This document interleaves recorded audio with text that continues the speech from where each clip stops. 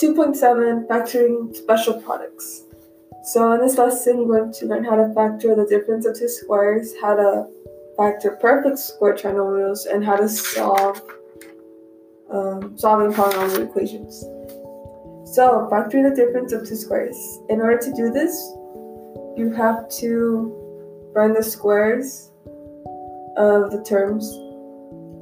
So basically, you're going to be following the template. I don't know how else to explain it, but a2 minus b2 equals a plus b times, in parentheses, a minus b, which is also in parentheses.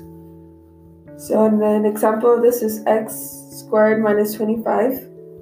So x squared is x, so you have to put that in parentheses x, and then 25 squared, or 5 times 5 is 25, so that's the square of 25.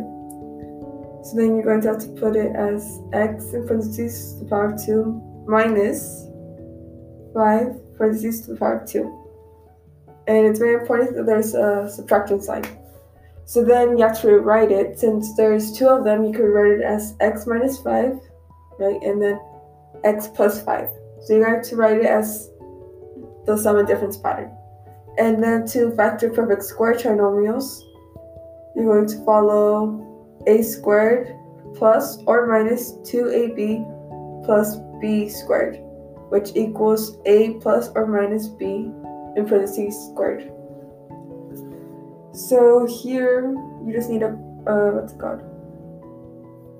find the square of the a and b, and then write it as a plus minus b squared. That's basically what you do there. And then when solving polynomial equations, if the expression, the polynomial equals 0, that means you have to solve. And what you need to do, if there are fractions, you have to multiply by a whole number that removes those fractions. And then you factor it as you would before.